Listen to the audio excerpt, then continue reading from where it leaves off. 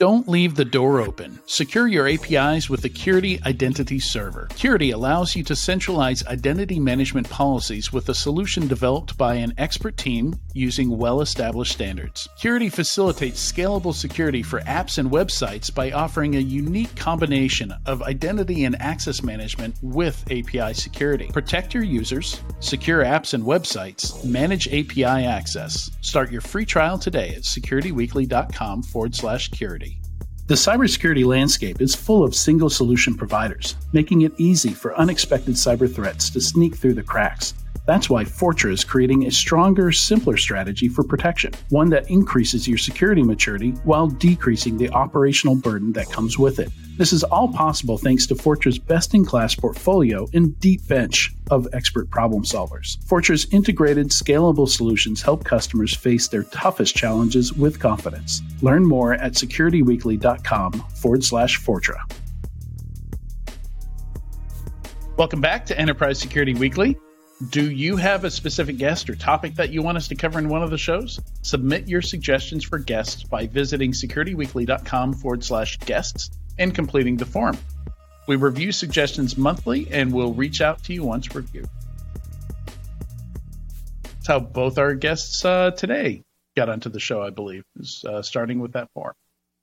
All right, for our second interview today, Dan Freckling joins us today to talk about why data privacy is getting overhauled in 2023. Dan is the CEO of Boltive, which makes a product that helps publishers and ad exchanges address invasive and potentially malicious ads. I hope I'm characterizing that correctly. Yeah, that's right, Adrian. Thanks for that intro. Right. Dan's been leading B2B SaaS businesses since before the dot-com bubble, and was a VP at Stamps.com at one point. I found that an interesting tidbit there. Welcome to the show, Dan. Yeah, thanks, Adrian. And thanks for giving me a trip down memory lane just now. Yeah, that one jumped out at me. Stamps.com. There's got to be a story there from like .com startups to the U.S. Post Office. That's the U.S. Post Office, right? Yeah, at one point, Stamps.com was a punchline, and then it became wildly successful after I had left. But the thing that changed actually for the company was 9/11 and the anthrax in the mail. And once there was a rebranding of many companies to national security companies, Stamps got swept up in that. Stamps.com did, because they were able to trace mail, and it was a very effective defense against more pathogens, but through the mail system using the unique tracking that was on the Stamps.com printable postage. Very cool. I did not know that at all. That's very interesting. So talking about privacy today, I guess to get us started, you know, what we just talked about, you had a role at Stamps.com. So how do you get to privacy? How do you get over to because you haven't always been in the security world, correct? Yeah, I haven't been. I sold my last company called G2 to Verisk, and that was kind of adjacent to cybersecurity. That was about bad actors and bad content, illegal e-commerce. But it was really a personal situation. I didn't intend to become a privacy practitioner. I don't have a legal background, but I had an incident that happened to me that really compelled me to do something about privacy. And what happened was, one day, my wife had back pain, and so we searched to figure out what the causes might be. And after no improvement, we went in for an MRI, and we got a very strange diagnosis that it was possible cancer. And that's about the last thing you would have expected. We certainly didn't expect it. And we did more and more tests, and it was confirmed it was non-small cell lung cancer. But it was also very advanced, unfortunately, at stage 4, having spread throughout her body. So I did tons of research, like many people do when you go through the cancer journey, and visited lots of treatment sites, looked for lots of different variations of cancer that it might be. But while I was researching the diagnosis, I was being profiled online, not to my knowledge, based on my browse history. And I started seeing all these shady cancer treatments coming through the internet. And some were new treatments, some were dramatic. But it was really how I learned, having been a marketer, such as my time at stamps.com, I learned the other side and how intrusive and predatory targeted marketing can really be. So having gone through that experience, and one of life's ironies, the founding CEO of Boltiv was also going through that same journey with his wife. And my wife sadly passed away, but his Val was still with us. And so he did a very noble thing, and he took time to be a caregiver. And that allowed me to come into the company. He recruited me in to be CEO, and we transitioned at that point. And it's been a real good fit for me because we really are a mission-based business, and privacy is more than just another offshoot of cybersecurity. For many of us, it's a very personal mission about data rights for people and taking back some of those rights that were lost. Yeah, and it's in security. I think you do. Well, I'm biased, right? I've been in security my whole career, but you do find a lot of mission-oriented folks, where it's more than just a job. Not necessarily with a story like yours, but generally it's touched them in some way personally. Where they just they dove in, they did a bunch of research, and before you know it, it ends up where you live. Because you want to make things better, right? Yeah, that's really it. Yeah. So, let's kind of, so since you mentioned Boltiv, let's talk a little bit about what Boltiv does, because this is not really my area either. There are a lot of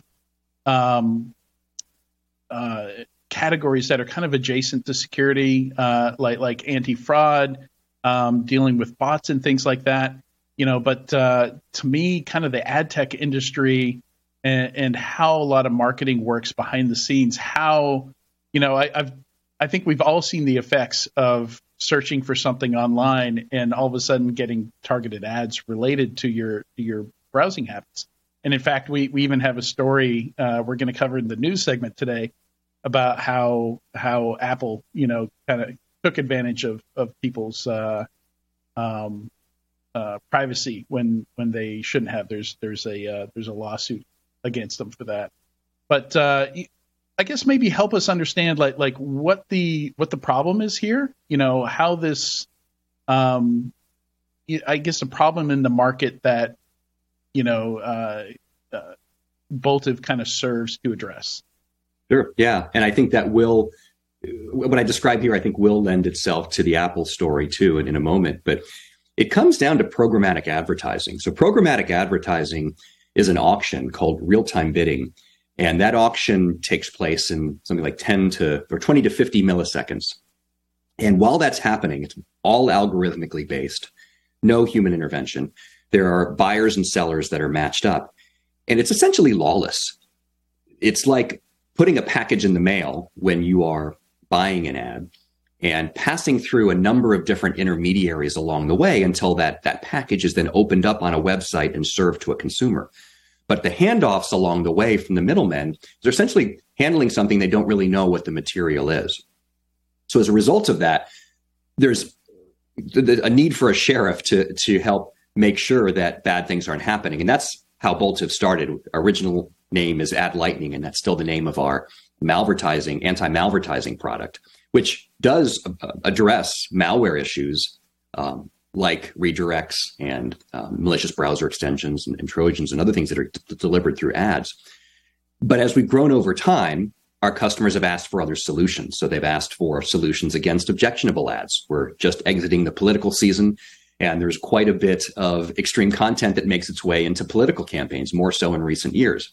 And that's undesirable by many online publishers. So our technology can discover malcontent. It can be images that are considered unseemly or not safe for work that we can help block as well. But this area of what I think the politicians like to call surveillance advertising is really a much bigger issue and a much more timely issue.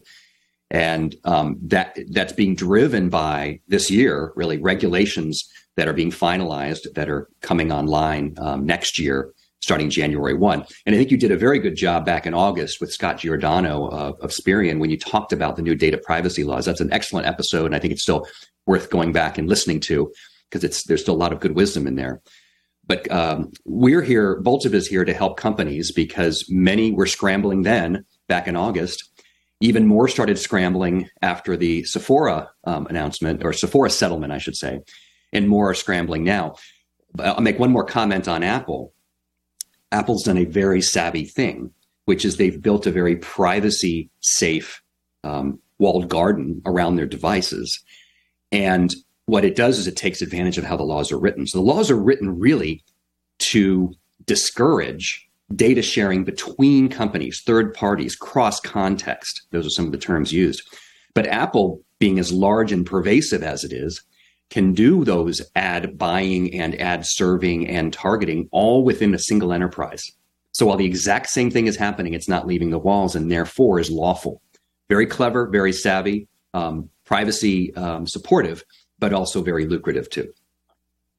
Sure. Is that why we're seeing with the American Data Privacy Protection Act proposal, the big tech companies not making more noise about it for the reason you just mentioned? Yeah, there is an outcome where privacy regulations like the ADPPA make the big tech companies more powerful because they essentially sidestep the provisions that affect the smaller players in the ecosystem that are forced to share in order to be viable advertising channels. Whereas the big players, the big tech, will win because they can be privacy compliant and they have massive amounts of inventory. When you look at what Google and what Meta and what TikTok has, Amazon has, they're in Apple, of course, they're the players that will get stronger if privacy regulations don't take that into account. Why isn't this talked about more? The U.S. definitely falls behind other countries on privacy. Why do you think there is such reluctance to, I think I know the answer. It's one word, consumerism, or capitalism, but why do you think there's such acceptance on the part of the consumer to accept privacy violations? So just a couple of hours ago, I accidentally clicked on an ad. I have a hurt finger and my clicking finger is not working very well, and I accidentally clicked on an ad. Within seconds, I received an ad to my email with a promotional discount to a company that I never meant to even interact with, which felt like a huge privacy violation. I was furious. There's nothing I can do about it. Horse is out of the barn. I can write to my Congress people. I can do all I want, but I'm not a big voice here.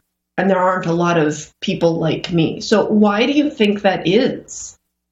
Yeah, I think you said it, sort of unfettered capitalism and sort of getting used to a world over time, like the water being turned up, boiling a frog. But it does reach a breaking point.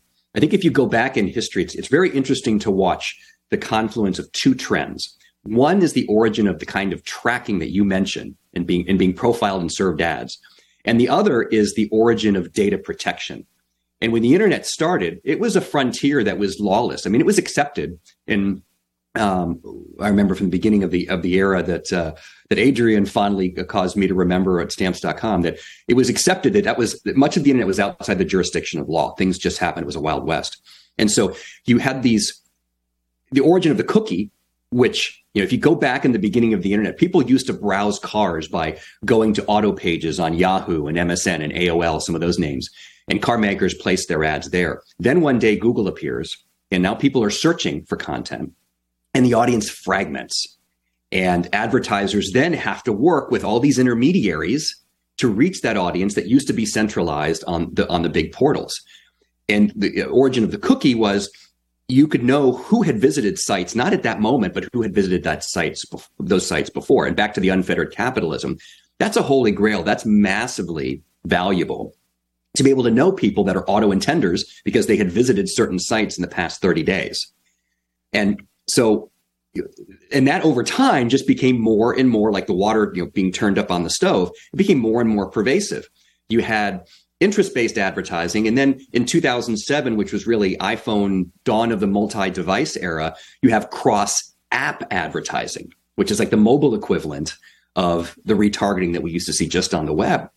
And then over time, you had device graphs that could connect your phone, your desktop, even later your connected TV, and know that you're the same person, and even cross-device hit you up with those ads. So that's kind of the progression of online tracking. Then at the same time, we had this other thing going on, mostly outside the US, which was around, it was sort of the drumbeat of data protection. It began, I think, in Europe. Europe has a history, of course, of data privacy violations that have had horrendous consequences. But UK newspapers were engaged in this hacking scandal back in the early 2000s, where people's information were published in Rupert Murdoch's newspapers. We didn't start to see this in the U.S. really until Edward Snowden and the leaking of NSA classified information. Then we started to wake up, but again, not as far along as the rest of the world. And it wasn't until Equifax and Cambridge Analytica and these other things grew that the first U.S. privacy law, which was a CCPA out of California, was passed in 2018. But more importantly, you had GDPR in Europe, which was this great collision where GDPR said enough is enough, that the data tracking has gone too far. We need more data protection. And since it's been a whole different world, if you think of the eras of the internet, it's been a different era post 2018. Yeah. So let's see. Trying to think of where to pick up here. So, going back to kind of the foundation here, I want to get an idea for, you were talking about how these ads get auctioned, and it's all fully automated. Like I've got to imagine that different websites or the mechanism that's used to do the platforms that are used to do the auctioning, the ad tech companies, there's got to be some kind of content or policy. Well, I say there's got to be, right? Like, I know I might be disappointed by your answer here, but what is the current state of the market? Is it still very much Wild West, where somebody has like a EULA or something like that, says the ads can't fit into any of these categories, and people just ignore it, and all kinds of stuff gets blasted out? Or where is the industry in terms of companies having something like your product? Or like, I would think that the ad techs, like these auctioning platforms, would have this built in. This is an ecosystem that resists contracts. And it's very much how can you get dozens and dozens of intermediaries to work together and solve a very, very difficult problem, which is, if I'm an advertiser and I want to advertise on the internet, where should I go and who should I reach and how often should I run these? It's a very, very hard problem to solve. And so the notion of terms of service or EULAs to say, let's solve this problem, but please don't send me these kinds of ads and these kinds of ads and those kinds of ads. Those can be done with direct buys, but with programmatic, there's just not really a control mechanism for that. It's all happening so fast, and there's so many buyers and sellers and so much volume going through.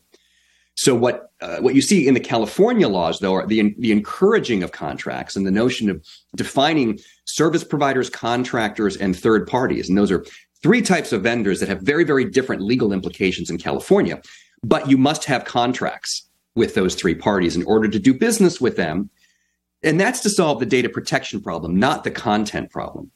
The content problem, I believe, would need to be solved similar to like a Digital Services Act, like in Europe, coming to the U.S., which would be repealing Section 230, right? In the Section 230 in the Communications Code basically says, as a platform, you're hands off with regard to user-generated abhorrent content. That's not your fault. But that's the sort of, again, I'm not a lawyer, so lawyers listening on this episode may have more to say. But that framework, again, the sort of consumers' willingness up until recently to allow privacy violations, and the legal framework of competition before consumer protection in a lot of the way the laws are written, it means that you're in this lawless world, Adrian, and EULAs in terms of service will do their best, but the technology moves faster than that. Wow. Yeah, and mentioning lawyers talking about this, you referenced the episode we had with Scott Giordano. For folks listening or watching, that is episode 285. If you look for episode 285 or just search Scott Giordano's name on YouTube, you'll find that episode where he talks about these 5 new laws going in. And the one of those that we're going to touch on today is California's law, because as we all know, California tends to be ahead of the curve here, and they're a large enough state with enough people and companies headquartered in California that they can have a really big impact, almost the same level impact as like a federal statute in some cases. But I believe this is called, so when Scott was on, you'll hear him refer to it as CPRA. But I've come to learn from Dan that what we're talking about today is CCPA, which is like a patch for CPRA, because CPRA didn't work. Is that about right? It's close. Yeah, we are talking about CCPA, and CPRA is actually the patch. But I got it. But there's no right answer, right? There's a school of thought that said, let's just call the whole thing CPRA now, because that's the new ballot initiative that was passed in California. And then there's another group that's maybe more purist that says, well, no, it's really amending CCPA, so we're going to keep calling it CCPA. But that's the thing, and the rulemaking is still ongoing with that. The law takes effect January 1, and enforcement takes effect July 1. So there's not a whole lot of time for companies to get ready. So what you mentioned Sephora. So what happened with Sephora here? If enforcement hasn't happened yet, what are they getting hit with here, and why? Yeah. Enforcement of the CPRA takes effect January 1. Enforcement of CCPA has been ongoing for years now. What was different about Sephora was it was the first settlement where a fine was paid. And there were hundreds of letters that the Attorney General's office sent out, letters of noncompliance. And companies would make corrections within a 30-day statutory cure period. They had 30 days to fix their act. Almost all companies did that, and so avoided more severe consequences. Well, 2 things. 1, Sephora didn't, allegedly. And number 2, that 30-day cure goes away January 1, so there isn't a warning shot anymore. But let's talk about what happened with Sephora that was claimed.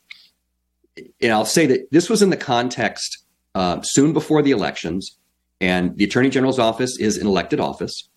And the words around this were very serious by Attorney General Bonta. The gloves are coming off, and they're getting very serious in the Attorney General's office of California about companies that are skirting the law.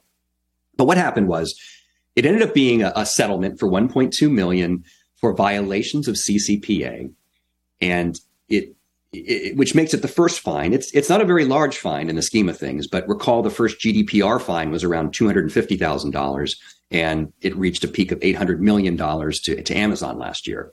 But what was at stake here for Sephora was the Attorney General alleged that Sephora did not honor opt-outs from a certain form of signal called the Global Privacy Control, which is like the latter-day version of Do Not Track on your browser. It's a browser plugin or inherent to certain browsers that tells the world, do not track me. And Sephora, like many companies, in fact, like 90% of companies, don't have a way to honor that signal.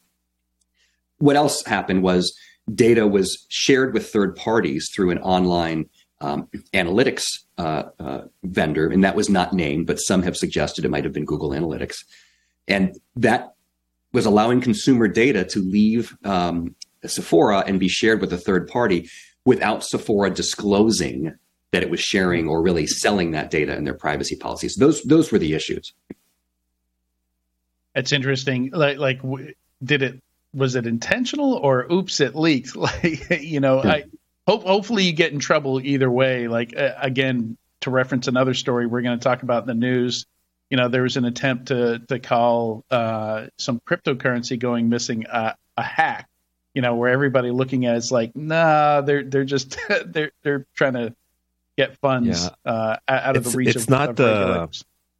It's not a field I have that much experience in, but I would feel like the odds of accidentally sharing that type of data is actually much higher than the odds of accidentally sending cryptocurrency into the void. I've seen it in the past. People do end up using something like Google Analytics in places where no one thinks about it. It gets inserted, and then 3 years later, you've got so much data in there that you didn't even know about. So do you think it's likely that a lot of these are accidental just because people don't really know, Yes. and then the data piles up? And You described it perfectly. I couldn't have said it better myself. That is exactly what happens. That it's no ill intent. I mean, Sephora just wanted to find more customers, and they were trying to find lookalike audiences. It was not malicious. It's actually good business, but it's still a violation. And it's a mistake that many, many companies, most companies that are marketing today are making the exact same mistake. So it's not ill intent. And what you described, the reason I chuckled is that this is often how it happens. You have a project and someone puts a pixel or a beacon on a web page, and there's no governance around that. And this might have been last summer with an intern. It might have been 5 years ago, but it's still sitting there. And now the laws have changed, and now you can't do that anymore. So it's with a lot of data privacy, the first thing you've got to do is your data mapping. And people think about databases and where is my data stored and what kind of structured and unstructured data do I have in which database. But then all the while, there's this problem of these pixels and beacons and tags sitting on web pages, which are seemingly pretty innocuous. And that's where the leaks of consumer data are going. And that's where you're getting in trouble. So Sephora, I should have mentioned, is also under a 2-year injunction where they have to report back all their privacy incidents to California and how to solve those. But it's exactly that. It's often inadvertent. It could have been anybody. It happened to be Sephora, and it happened to be Sephora didn't remedy it in the 30 days that they were asked to. So talk a bit about how you guys do what you do, because it was not what I was expecting. I think it's interesting how your products work, how you find these kinds of leaks. Yeah, because of our origin in anti-malware, we have created and patented a way of looking at bad activity that's different than most. And we called it, in this case, secret shoppers for privacy. So we create synthetic users, and it's simulated data. So whenever something wrongly happens to these, there's no laws being broken. It's imitation. But it allows us to smoke test the internet pipes in a very effective way. Like a smoke test, you would push smoke through a pipe before you would push a flammable gas. But that smoke tells you exactly where the leaks are, and you know how to repair it. So then when the gas goes through, you're safe. Same idea. We will apply these personas, and they will visit sites. They will go through the customer journey. They will visit things. They will browse things. They will put things in their shopping cart. They will opt out of data sharing. Some will opt into data sharing. And we record all the forensics of everything that's happening to these synthetic users so that we can know if systems are working properly. And it persists over time. So these users will have a lifetime. And so days, weeks, even months after they've taken on activities, we can watch, is that data leaking still? Are ads being served that shouldn't be served because the consumer opted out? And again, timestamp all of this and have a trail of everything that's happening. So it's the sort of thing that you could do with analysts, but it would be extraordinarily expensive and time consuming. And because we can create any number of these personas, they can operate at different speeds. We can get results faster. But that's really the notion. Yeah, it's funny. You're talking about the smoke test and using made up data, using synthetic data. And immediately where my brain went was, maybe that's what Todd Davis, the CEO of LifeLock, should have done instead of using his own social security number in all those advertisements back in the day. I don't know if anybody here remembers that, but. Oh yeah, I absolutely do. But I thought what you were going to bring up is this is actually similar to some of the like honeypot techniques, right? Like things like canary tokens and honey users and all of that, but brought to the advertising environment, which right. It's a more long-term thing, right? Like you can't just do things over a short period of time. You said you watch things over a month. And how much of your engineering is focused on like generating that believable user activity and then track it? How do you detect that something is leaked? Do you deal with data brokers and try to see if you can buy these things, or how does that work?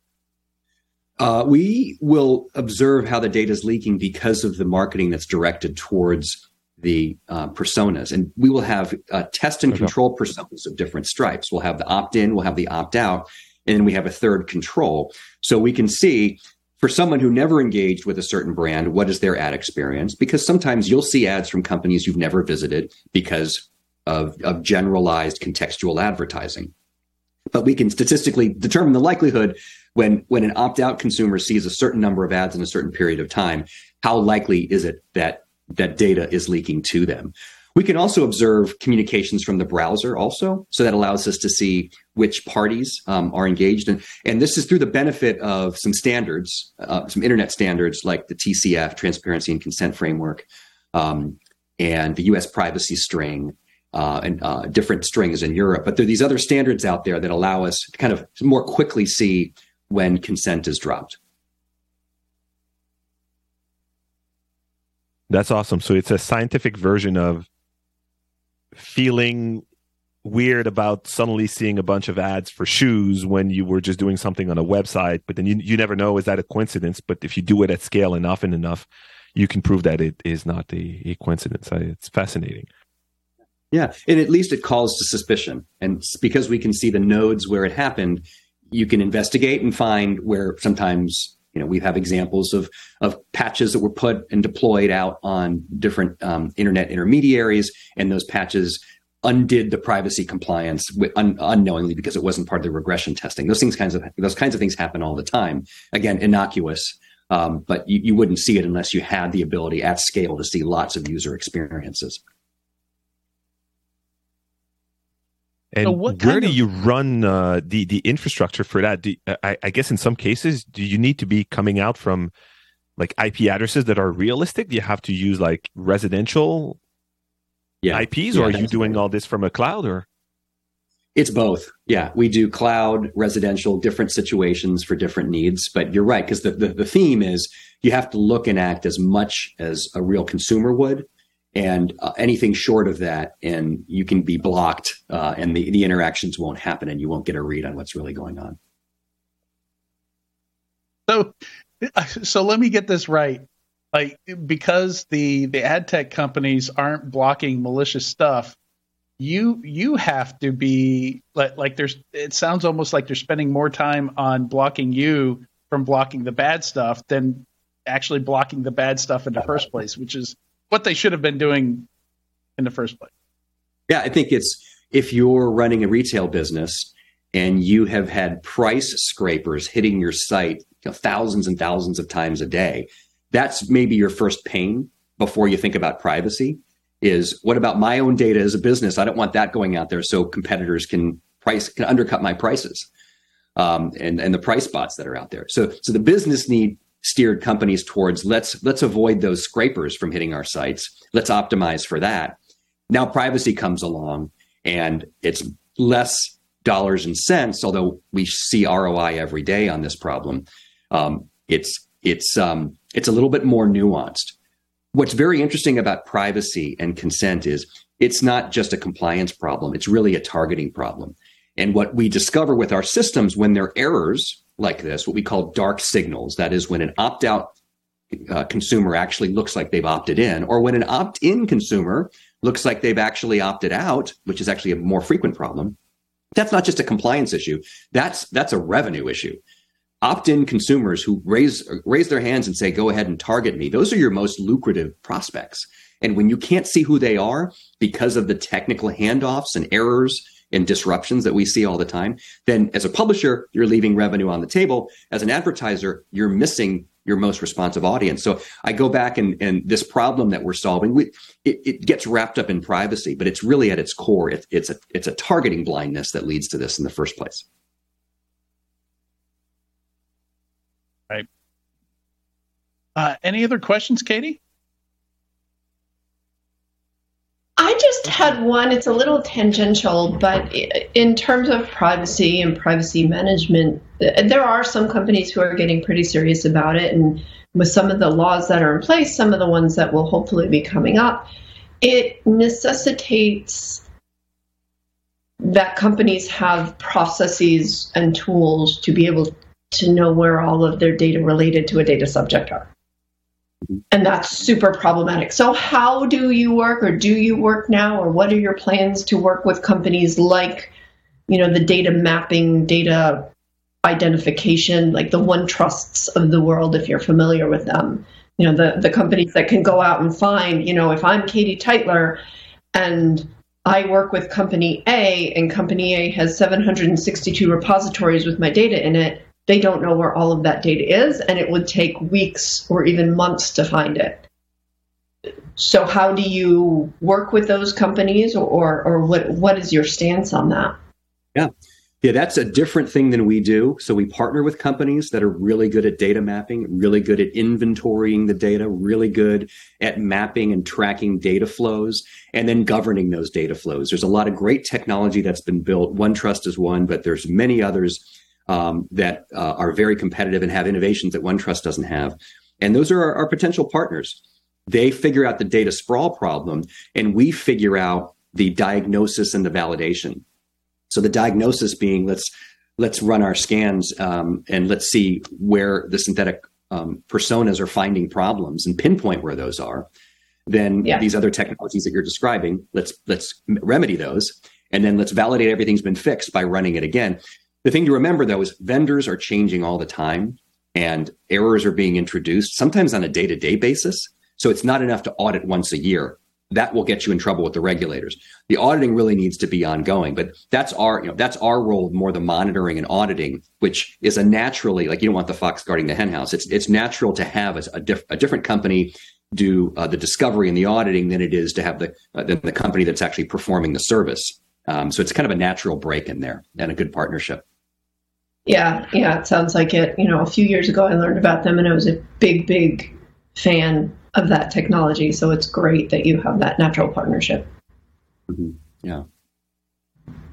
So Dan, what do companies need to do to prepare? Well, obviously with Sephora, they're past the deadline for some of the stuff that they need to do. But I guess, two-part question. Where do you see the most gaps in what companies haven't done yet? It sounds like that, some of the data requests, some of the, the right to be forgotten type stuff, having these processes and procedures in place might be part of it. And what should companies be doing? Like, I assume there's services, there's companies you can hire to come in and do like a gap analysis on what you need to do to comply with this stuff. But what should companies be doing between now and January 1st or just now? Yeah, I think it starts something. If you look back and rewind the clock to May of 2018 when GDPR took effect, European companies weren't fully ready for that. And that's okay. The regulators didn't expect perfection, but they expected good faith efforts and a start. I don't think we're at a point where we can run a report card on most companies and see how mature they are, because so few companies have buttoned up the way they need to. And that's okay. There's going to be some forgiveness. But number one, you have to assign a leader for your data privacy program in one way or another. Under GDPR, you need to have a data protection officer. That's not required under California. Yeah, right, exactly. Not required under the national law, the ADPPA, but it's a good idea. And then engaging in the data mapping, right? There's a good NIST privacy framework around how to do data mapping through inventory and data flow. Lots of companies that can do that. That's a next step. Then I would say implementing systems to prevent what we call dark signals and data skimmers. So dark signals are when these transmissions of consent and data between handoffs between vendors break, are mistranslated, and data leaks out. Those dark signals are a menace. The second thing is data skimmers. We didn't get much of a chance to talk about this, but the problem with this data leakage it's not just that the big technology companies are going to see it. There's actually some bad actors lurking in there. We see malware distributors in the bid stream that are profiling consumers and taking that consumer data. We have even seen companies that are sanctioned companies in unfriendly foreign countries that are getting U.S. consumer data, because this is a really massive ecosystem. And you're not talking just about third parties, but fourth, fifth, sixth, seventh parties, the vendors of vendors of vendors that are out there. So identifying who those data skimmers are is a very, very important step, because that's where it becomes dangerous. So I would think the first thing is to do something, assign someone, begin the data mapping process, and then where Boltiv comes in are these systems for the transmissions between vendors to make sure that's operating properly and that there are no holes or data leakage there. Guillaume had the perfect wrap question for you. Yeah, go ahead, Guillaume. Just a quick question. Do you run an ad blocker? And if so, which one is your favorite? We don't.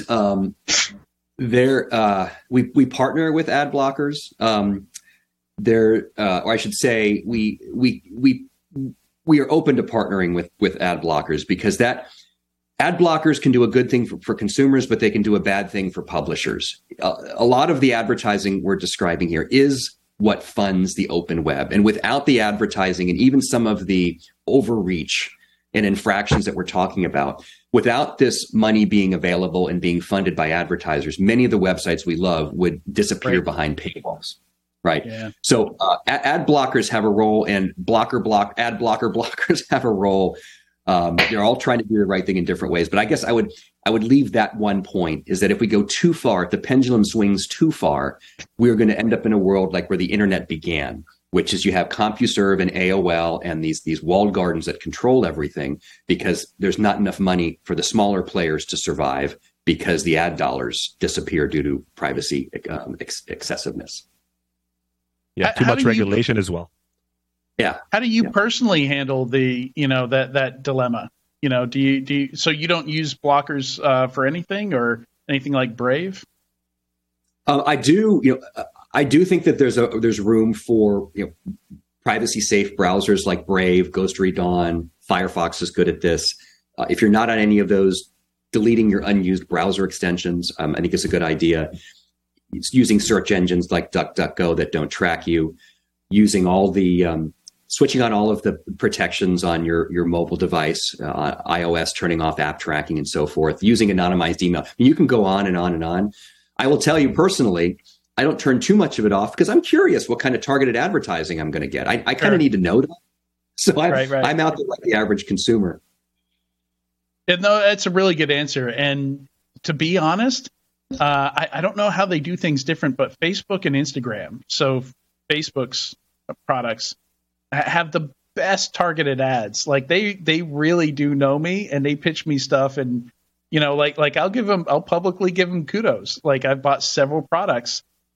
In fact, those are the only products I can think of where I've actually bought stuff from ads, directly from ads. Most of the other ones that I interact with get it wrong. I think we talked about this in the prep call. Like I'll often get ads for things that I just bought, and it's the kind of thing where you're only going to buy, one at least for a given amount of time, like an appliance or a car or something like that. You don't collect battery chargers? Right. like you're wasting all your money. I mean, yes, I looked at this thing. But, there should be some way for the advertiser to know that I pulled the trigger on it and I actually bought it. So there's no sense in advertising to me what I just got. Happens all the time. It kills me. It kills me. It just seems...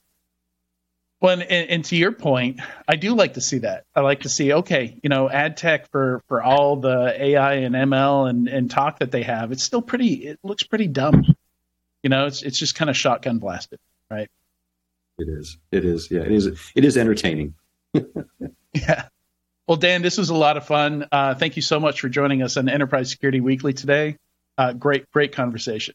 I loved it. Yeah. Thanks for having me, Adrian. And if you want to find out more about us, we're at boltiv.com.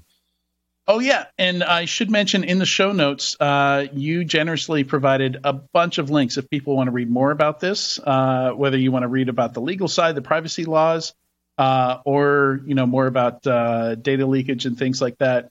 A lot of great one from Consumer Reports, a lot of great resources here in the show notes.